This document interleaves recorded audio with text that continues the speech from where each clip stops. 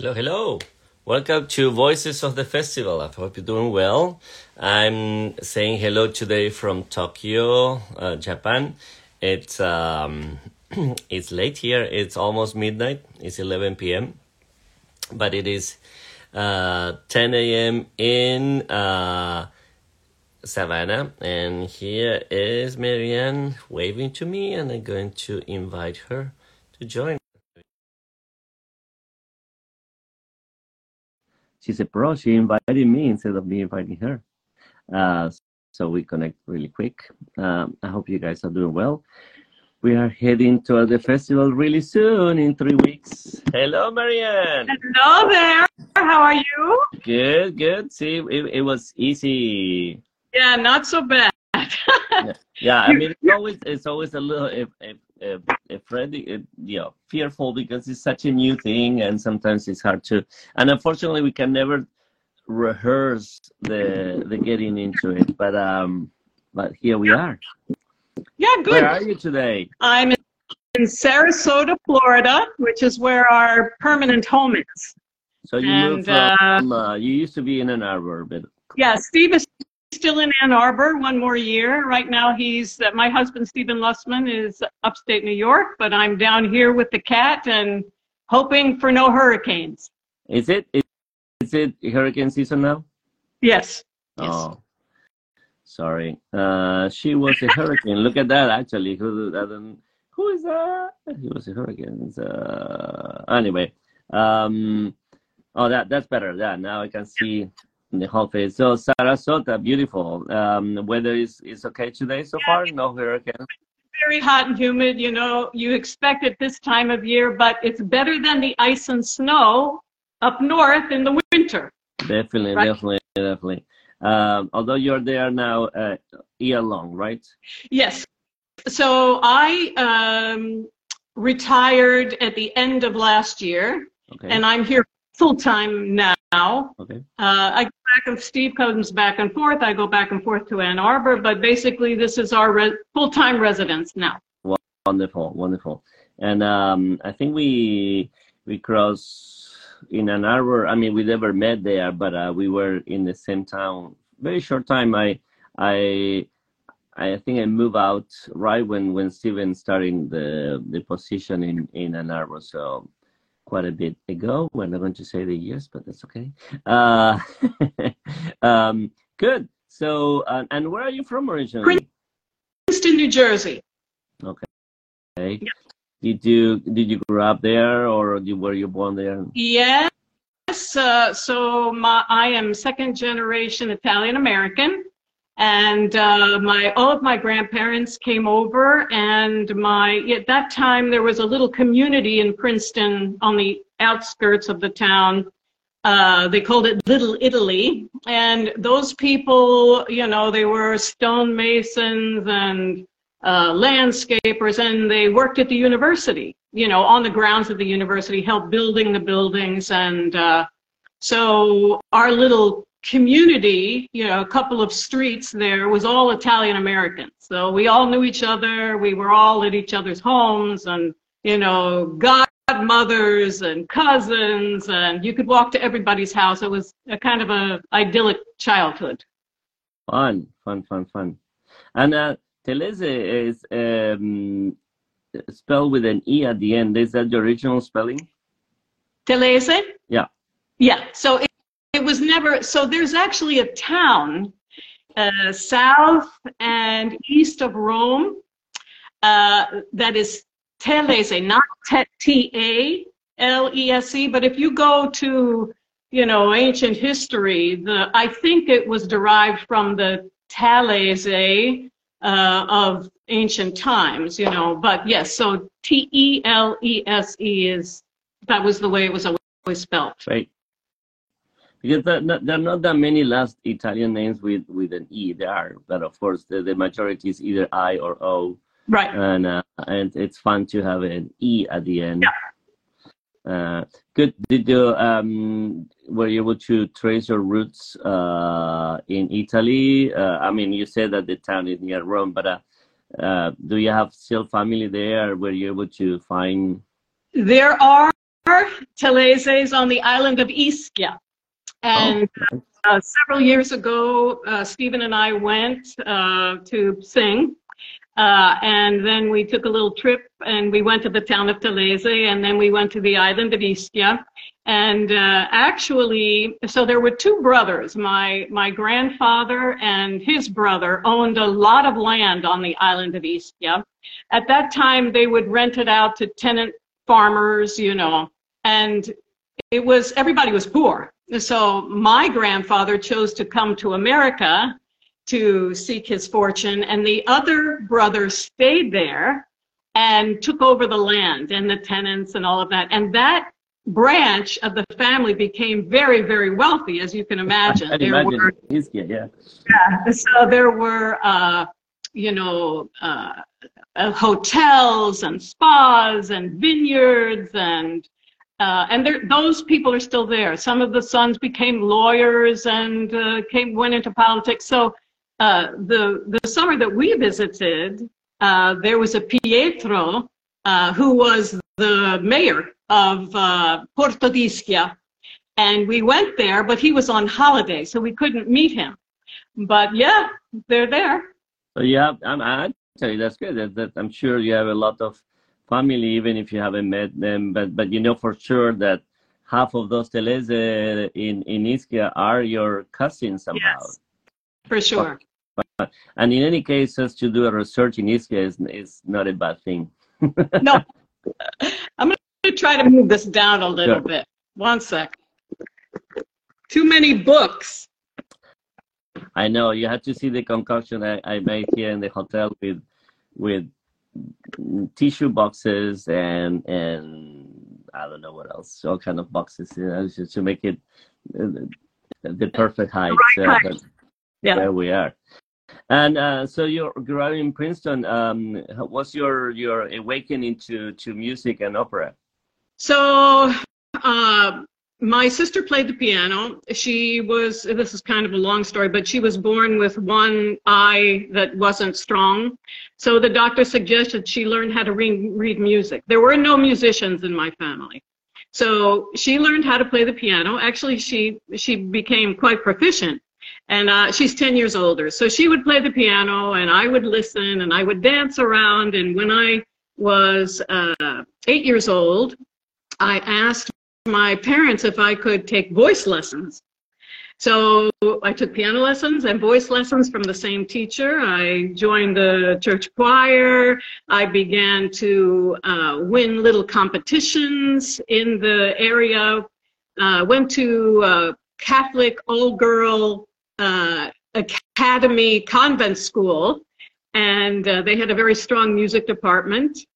Sister Parente did a big show every May to raise money for the school, and I played four-hand piano and I sang, and then it just kind of spiraled, and my teacher there, a nun, Sister Helen Bruno, suggested that I apply to Oberlin.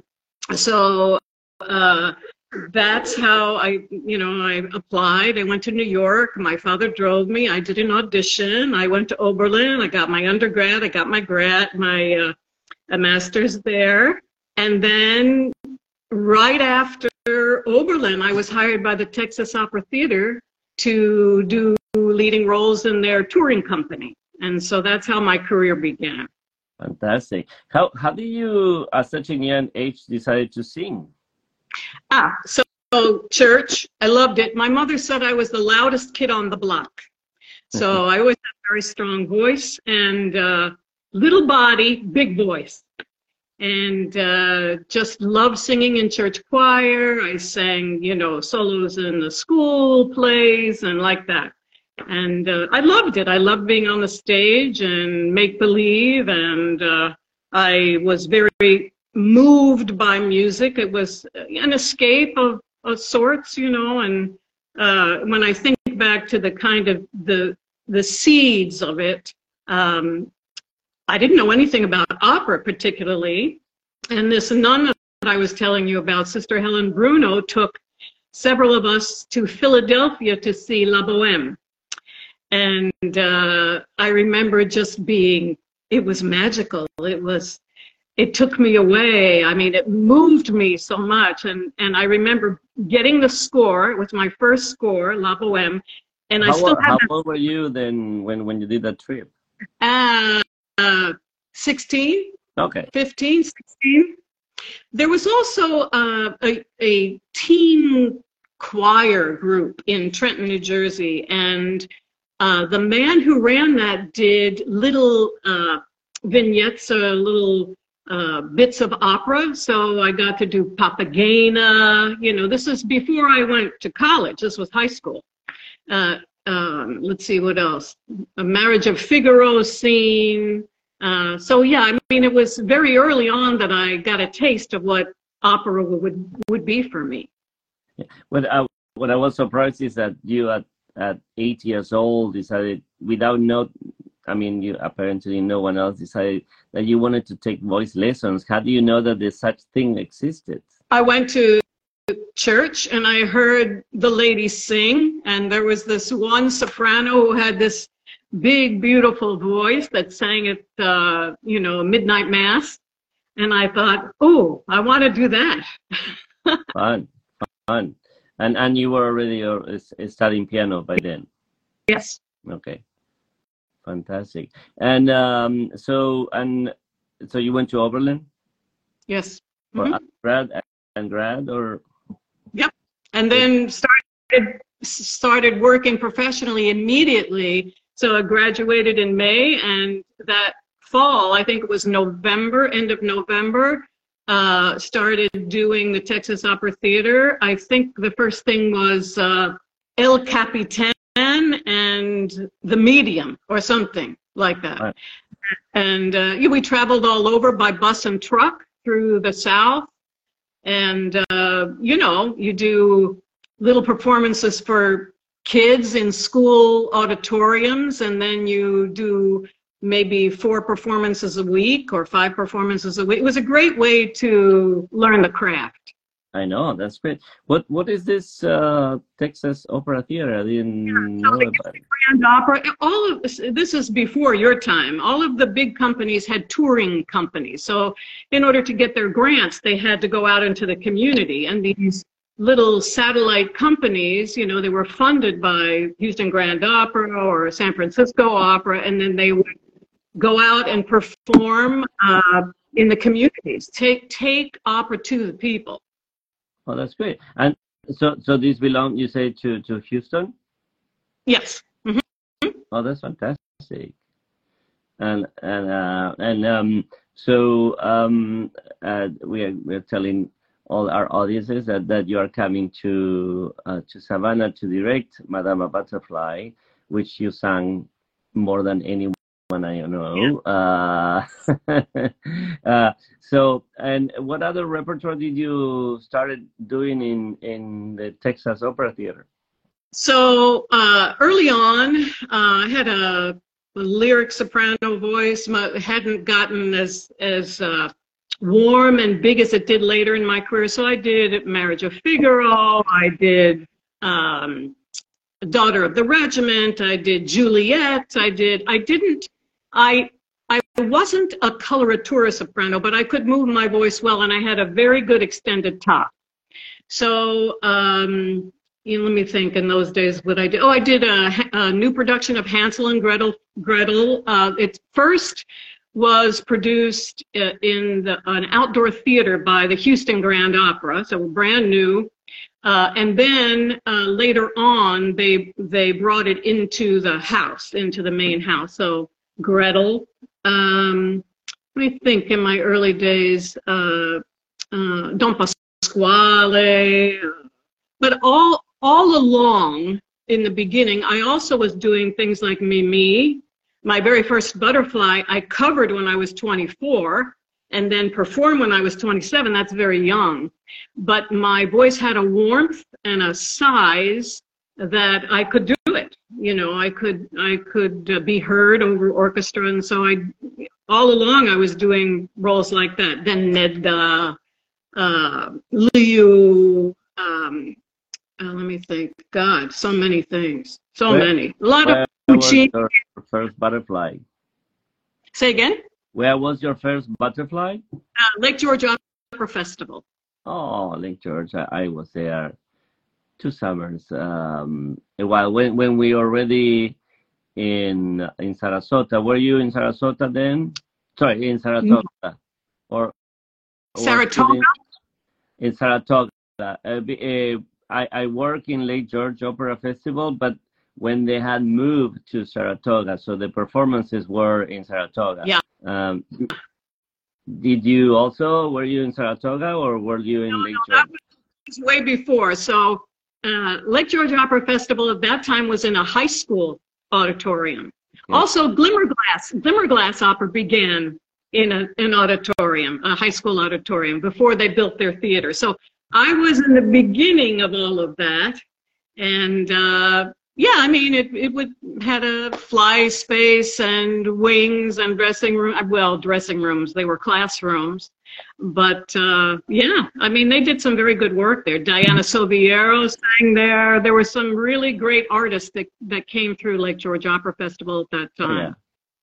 Yeah, it was one of the oldest and more traditional with Marcella, starting with Marcella Sembridge at that point. So that goes back. Yeah.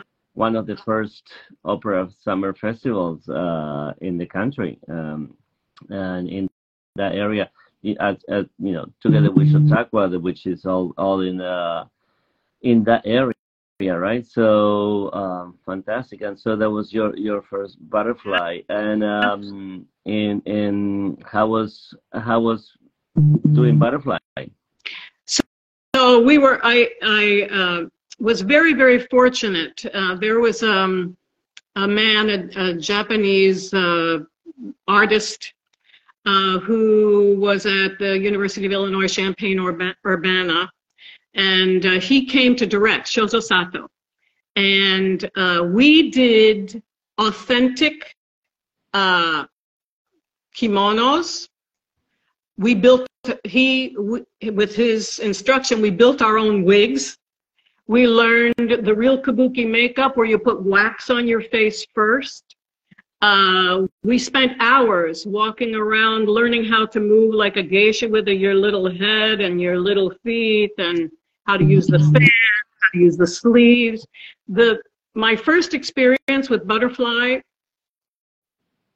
built the texture of my performance throughout. It was always there. The seeds of that were always there. I always had that knowledge and instruction in every performance and production I did after that. Many times the director would depend on me to teach the chorus women how to move and what to do. It was an experience that I never, ever took for granted or forgot. Wow. It was good. And you've done many butterflies. Say again? You have done many butterflies. Many. Everybody wanted me for the part because at that time, I was 5 feet and 3/4 of an inch, tiny, and as you can see, even at age 72, I have kind of a little pixie face. So from a distance, I always looked 15. Mm. And it served, they had the voice. People always said, how did such a big voice come out of such a little girl? Well, I had the voice and I had the look. And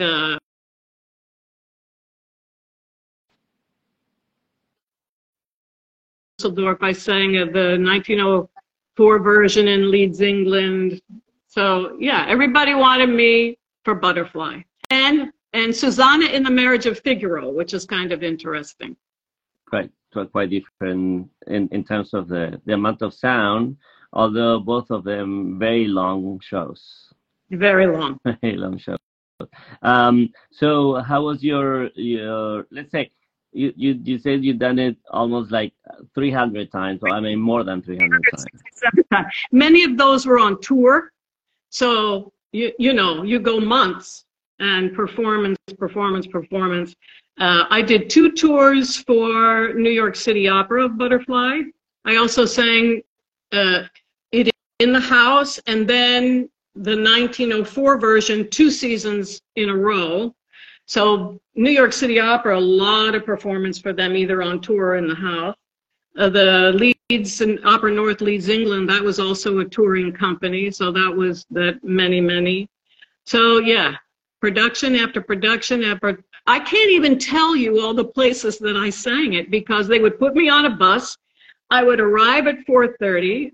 I would get into my room. I'd eat my dinner, and I'd go to the theater. They put my makeup on. I sang Butterfly. I didn't even know where I was. Wow. How I was going to say, so you do these tours in the States and in Europe. How was your first European experience of at all? I mean, that was your first show in Europe? Yes, that was my first show in Europe. Mm-hmm. How was? It was the company was lovely. I was there for many. What is now Opera North? Yeah, it's in central Leeds, England. Yeah. That's where. Yeah, it was. The company was great. Wonderful production. Great colleagues. Conductor, and yeah, I enjoyed it very much. I was there a long time, and it was over winter, over Christmas actually too. I think the thing that was most shocking for me was, you're gonna laugh, their heating system. So, you know, I mean, we're so spoiled here. I remember the little place they put me up, I had to put coins in the meter to heat the apartment. Wow. It was so wild. And take the bus. I had to take the bus to the rehearsal hall, but it was a very nice experience. The 1904 version, that's another whole story. You know, people always want to do something new, and that's never been done, and updating and all that. Well, there was a time everybody wanted to do the 1904 version, which is not as good. It does not have the dramatic impact. It is more lower voice for the butterfly, so some things are down an octave, actually.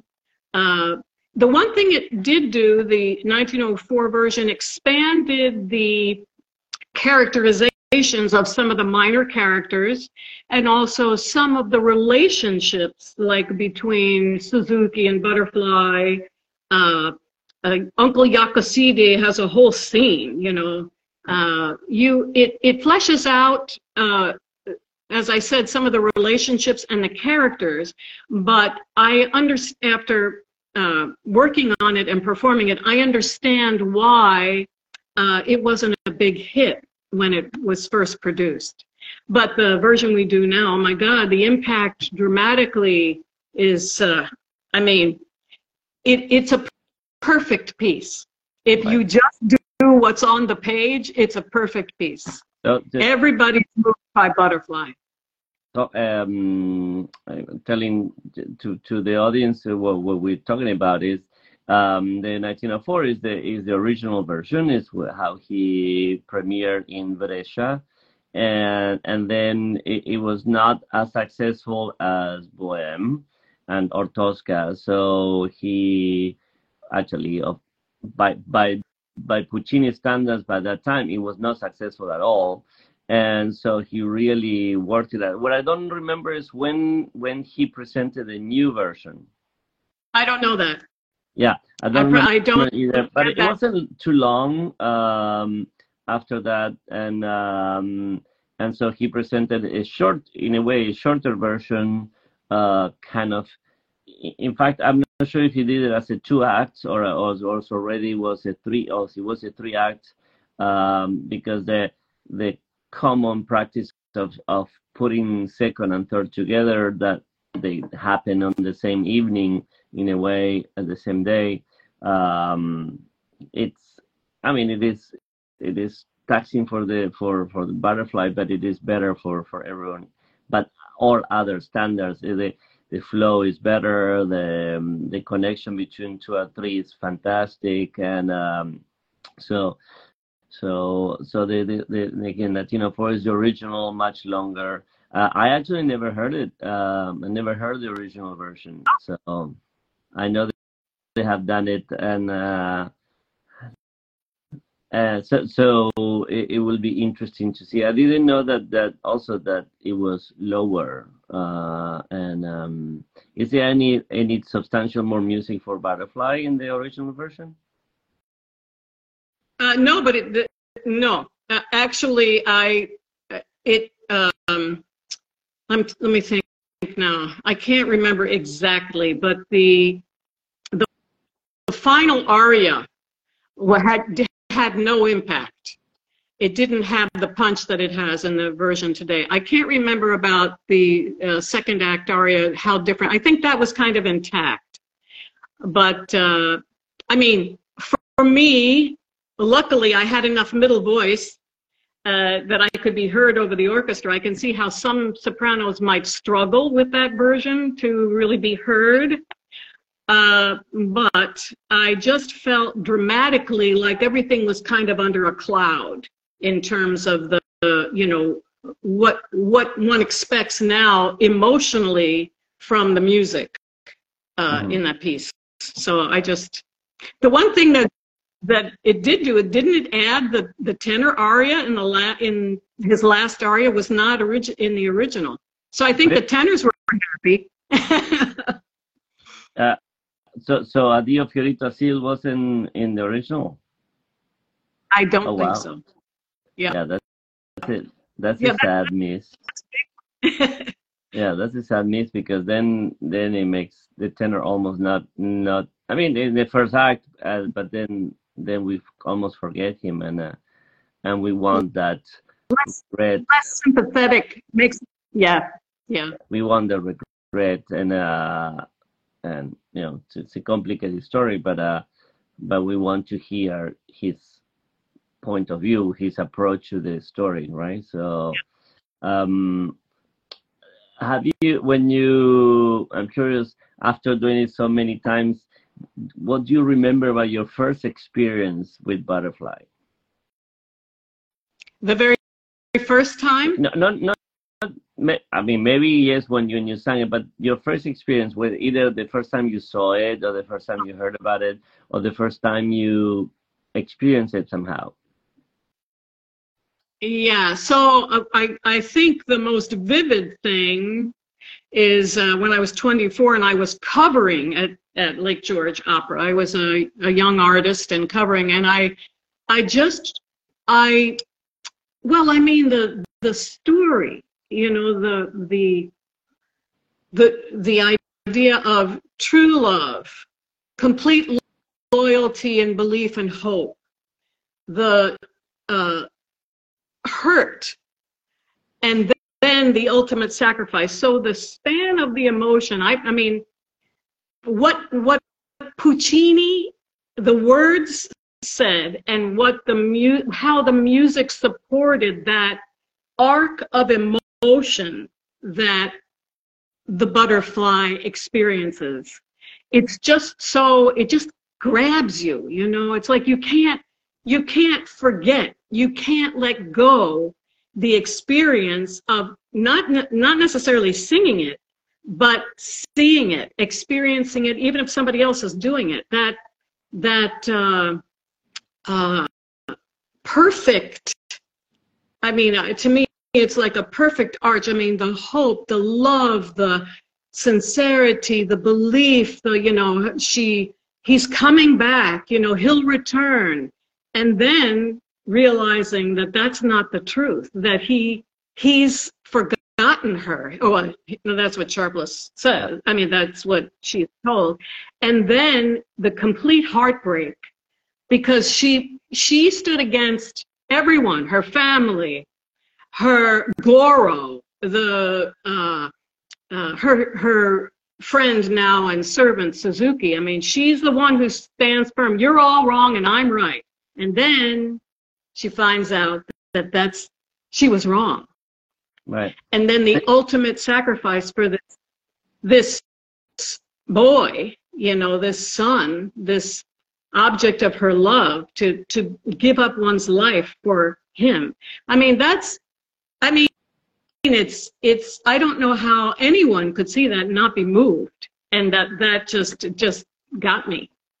Right. Great. Good. Yeah, I remember the first time I saw it, it was actually the movie version that Conlon conducted with Toswell, and I cannot remember who sang Butterfly, but this I somehow, I don't know why I thought I knew how it was going to end, but in any case, this belief of her, that this hope, and especially when she thinks that she was right, after when we see that the ship comes back, and it's preemptively heartbreaking, break I don't know breaking, I don't know how to say that, but that you see that it's going, it's not going to happen, but she believes it, and that happiness, that joy of her wishes, of her trust, that she thinks are fulfilled, and even before what's going to happen, you feel like it's already so sad. What's interesting about that moment that you're talking about, when she sees the boat in the harbor, and she says to Suzuki, he came, I told you. I have never done a performance where the audience didn't go nuts there. It's like they feel the joy with her, and of course the music supports it, right? Proprio, just at the point, proprio nel punto che ognuno diceva, just at the moment when everyone lost hope, I told you he came. And it's just, they go crazy. They applaud over the orchestra for like minutes. Yeah. Because they want it to be happy. The audience is with Butterfly there. They feel the joy that she feels. That's a big moment. Yeah. It's always a big moment. It's gorgeous. And then the opposite, to me one of the saddest moments is her dialogue with Kate.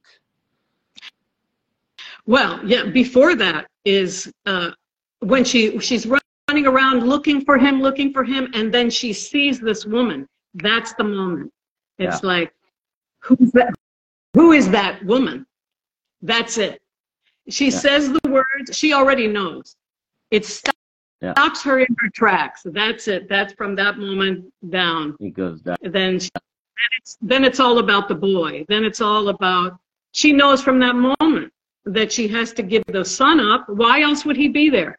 He came for his son, and already she's thinking beyond what's going to happen once I give him up.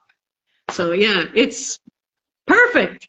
Yeah, it's quite a beautiful piece. Have you sung? You said that you sang Mimi. Have you sung other Puccini's? Yes, of course, both roles in Bohème, Liu, Suor Angelica. I did only a concert version of Suor Angelica, but oh my God, let's talk about another emotional piece. I mean, another one. It's the same, the boy, the baby, and the loss of that. That's another wonderful. I mean, he was such a master at that. Getting in there and twisting your heart. He knows how to make you feel things, and yes. He's dealing with great human emotions, and he knows how to empathize with them and connect. I think favorite operas, and Butterfly is just gorgeous. But in a way, I always say that Suor Angelica is my favorite. This is the prettiest. It's so pretty, and there's something about the relationship with the religious that is unusual in because in Puccini it's always people relationship. There's no tragic element. It's always drama, which is different. There's no relation to the supernatural or the the gods like a tragedy will be, in which the fate is set, right? But in the relationship in Suor Angelica with the supernatural, the religious is so special. And when the miracle happened, I don't know. I did it last summer in Mexico, and every time I will get goosebumps of that big unison in E minor. It's just fantastic. Yeah, it's great. It's great. I did Tosca one time in Dayton, Ohio. You mentioned Tosca. I was the smallest Tosca ever. I had the voice for it, but not the glamour and the height for it. So, but it was a wonderful piece to perform. Great. Yeah, it's interesting. Dayton. My partner Howard is from Dayton, so there's always a relationship to Dayton somehow. So. Yeah. Good. And yet it is the way that Puccini makes theater, music theater, is just so beautiful. How was it your transition into directing and working from this other point of view? Yeah. So later in my career, I think 1997 or 1998, excuse me, people began to ask me. The first thing I did was direct and perform Butterfly. Two times wow. I did. Yeah. So how is that going to work? So because I was, I could roll out of bed and sing Butterfly at that point. So I had a young artist that was right for Butterfly come and cover me and do all the rehearsals. And then dress rehearsal, I would step into the role. It was a trick. Because dress rehearsal, I need somebody in the theater, the lighting and the props and the this and the that, wanted to make sure that, from the perspective of the director, everything was okay. So then I had an assistant director and they would film it for me, and that's how it worked. But I really enjoyed that. It was hard. And from that, then people began to ask me to then just direct, which of course, much better. I started on that path. I think I did Traviata, Marriage of Figaro. I did an Aida with elephants and wildcats. Yeah, birds flying down from the balcony. And that was in Birmingham, Alabama. With elephants? Elephant. Yeah, Radames came in on an elephant. An elephant. Yeah. How do you get an elephant in Birmingham? They went to the zoo and they brought the elephant. We had animals on stage. It was amazing. They were out on the side of the theater in, campers and crates, and it was very interesting. I mean, doing that procession was the hardest thing, right? Coordinating the animals, and you couldn't have the elephant near the cat, and I think there was a snake, and then the birds. We had to have these birds of prey fly down from the balcony and then land on the arm of the trainer who was in the procession. It was good. It was fun. It had a great cast, and a spectacle, incredible. Yeah, so that was really great. I mean, I enjoyed directing. The reason I didn't continue down that path was I was now, later in my 40s, and Steve was going to take this position. So I was married, to those who don't know, I was married to a singer. So we would I would be here, he would be there, we'd fly, I'd go visit him, I'd be gone for 3 weeks, I'd be gone for 5. It was a very difficult life. And directing, it might have been a shorter period of time that I was gone, but it was the same thing, right? So you fly to a city, you stay in a hotel, you're away from home. And now Steve was going to take a permanent position at the University of Michigan. Mm-hmm. And I don't know, I just didn't, I felt like I needed something else. I was still singing. I was going to do my first Desdemona in Montreal, and I had other things scheduled, but I had an injury. I had an injury in my left shoulder, 2 tears in my rotator cuff, and I went to a doctor at the University of Michigan, and he said, you have to go and have therapy and la la la. And I said, oh no, I'm going to sing my first Desdemona in Montreal, and I'm leaving in January. He said, not if you ever want to move that arm. So I had to cancel that. Now I'm, in Ann Arbor, and it's the winter, and I don't know anyone. And I met this woman, another Italian American, and Stephen and I were looking for a house. And we were driving around the town, and she said to me, if you ever would like to get off the road and do something else, I think you'd make a great realtor. I said, what? I've been singing since I was 8. What? And I don't know. It just kind of all, this one door opens, another one closes, And I thought, okay, I'm stuck with this arm for 4 months. I can't do anything. I have to stay here. So I became a realtor. And I did that. I let the directing go. I let the singing go slowly. But I fulfilled the contracts that I had. And I became a very successful realtor in Ann Arbor, Michigan for 22 years. Wow. So that was chapter 2. And that's why I didn't do more. Like anything, you have to give it 100% if you want to be successful. So once I realized that I could help us have a secure retirement, I let the opera world go. And now I was in a new phase of my life. So that's what I did. Well, obviously you enjoyed, it's not just, the financial security, but sure, you like the interaction, the people, the selling, the visiting, right?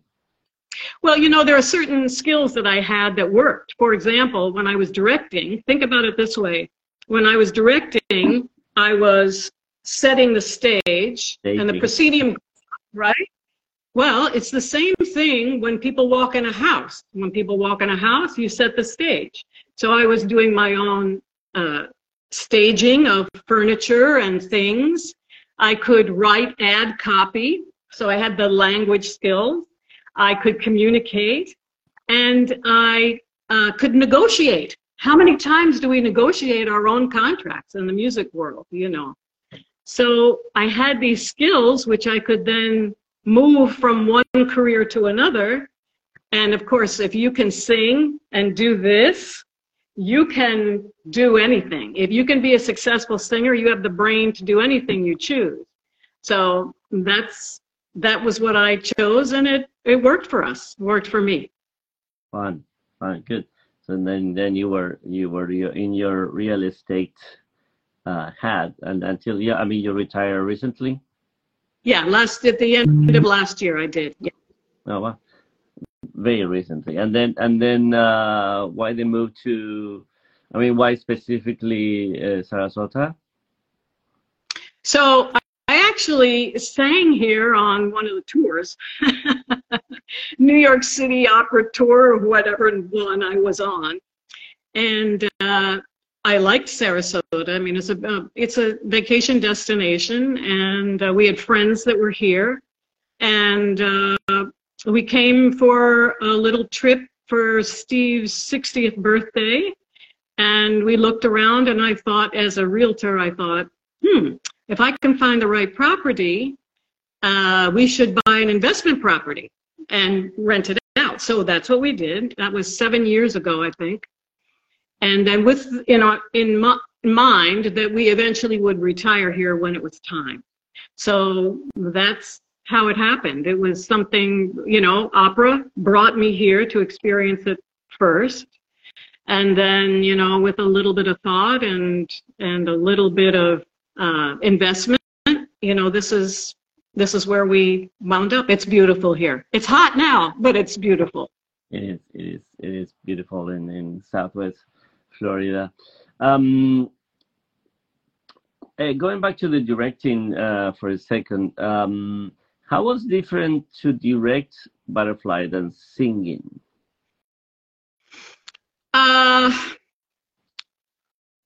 Well, so not all directors have the perspective of the performer, right? Right. So one of the things that I could bring, and hopefully will bring to our production, is the detail and the relationships. So this is something that you only know it's lacking when you're inside the body, the mind of a singer, right? So you, for example, you have performers that don't. If you have performers that don't think motivation or reaction, a lot of singers that don't have experience don't understand that a lot of acting is reacting. So in order to react in a language that you don't speak, you really have to know every single nuance and word that's being sung on the stage, even if it's somebody on the other side of the stage. And if it's something the character is supposed to overhear, there has to be some recognition and reaction to that in the character. So I think what I brought as a director was the perspective from the inside out, and not everybody has that. I think that I can add a lot of detail that has to be felt. I don't know if I'm explaining this exactly right, but especially with young singers or people who haven't done the role, I can make them think about those things. And then the texture of the performance beyond the singing, right, which is what you do, is it adds so much texture and fiber and fabric to the performance, you know. Well, you'll see. The other thing that I'm really looking forward to is the small theater that we have. Yeah. I mean, it's going to be like acting for a movie because the audience can see everything. It's, you know, not so far away. And every expression, every reaction, every tension of the body will be seen. So for me, that's wonderful. You know, all those things that we're going to do will not be lost or only seen by the first 5 rows. It'll be seen by everybody. So it's going to be great. It is. And now, you know, of course, you know intimately Butterfly, but how do you connect with Pinkerton or Sharpless for the way? So, well, I've never sung those parts, that's true, but having performed with so many great tenors and baritones and mezzo-sopranos and having experienced the relationships, I mean, we develop it, right? So I speak to Sharpless the way I speak to the Butterfly. You know, what do you think you're thinking when she says that? What is your feeling about taking this letter out of your pocket? You know, how do you feel about her delaying your conversation because she's giving you tea? You know, so I know the questions to ask to help the singer make the decision. See, the thing is, acting, there's no right or wrong choice. but you have to make a choice. Yeah. So I can get in the head of a tenor or a baritone or a mezzo, doesn't matter. Or the baby, for example. Right. You know, sorrow. You know, I have to speak to the baby. This is what your mother is saying, and this is how you feel about it. And in this place, I want you to touch her face because she's so pretty, or whatever. You know, I have to have that trust and relationship with everybody that's on the stage so that we can find their performance together. To bring it sorrow, what was the most unusual approach to sorrow in any of the productions that you have done? Unusual approach to sorrow? Because obviously having a kid, it's always a little complicated, and especially if you want it to be 3 years old, which is probably not the case. But I think our sorrow is 4 years old. Yeah, so I think it's going to be pretty. I think it's going to be pretty close. So I think. Well, I will tell you the production that I was in that moved me the most, that I thought made the best choice, is when the child has been looking at this portrait of Pinkerton since he was a baby. So there's a portrait of Pinkerton there. And she probably says, this is your papa, you know, this is your father. He's going to come and take us back to America, whatever she's been telling him. When the baby sees Pinkerton at the end, when he comes on stage, I think he recognizes him as the person in the portrait. And I think he is not afraid. I think he goes right up to him, either lifting his arm or waving a little flag or giving him his boat or something. I think that we as an audience feel like this child is going to be taken care of. The relationship has already started between the father and the boy. You know, I like it that way. I mean, I would like us to do it that way. We'll see how it all works out. But to me, that's the most moving version of what sorrow does, Dolore does, that I've ever experienced in a production. Right. Yeah, this seems to be very heartbreaking in a way. I know it's a little happy in that sense, but there's something very, very touching and sad about it. I don't know. And to see that relationship and the sacrifice that make that happen in a way, or the result of that relationship is that it's very. Yeah, I can see that it's very touching. That's great. Yeah. Good. Excellent. Well, we're looking forward to have you in Savannah, and I look forward to doing this production together. And it's going to be really, really a momentous occasion. It's the first time Butterfly is being done in Savannah, and we are very happy that we will be at the Savannah Cultural Center. And you know, right now I'm in Japan. Oh, you? I'm in Japan. Yeah, here it's almost midnight, and because I work here with the Tokyo International Vocal Arts Academy that I founded, so all many of the characters are coming from Japan. So it's going to be also a very special occasion for all of us. So we're all very excited. Yeah. Thank you. Looking forward to it. Well, thank you so much, and everyone, thank you for joining us in these Voices of the Festival. I will see you in 2 weeks when we talk to, in fact, one of the Japanese characters, Taka Komagata, that is going to be playing Goro. He's going to be our next guest. What? All right. So we'll see you soon, and thank you, Maryanne, and I will see you in a couple of weeks. Okay, sounds good. Bye-bye. Thank you. Bye. Bye.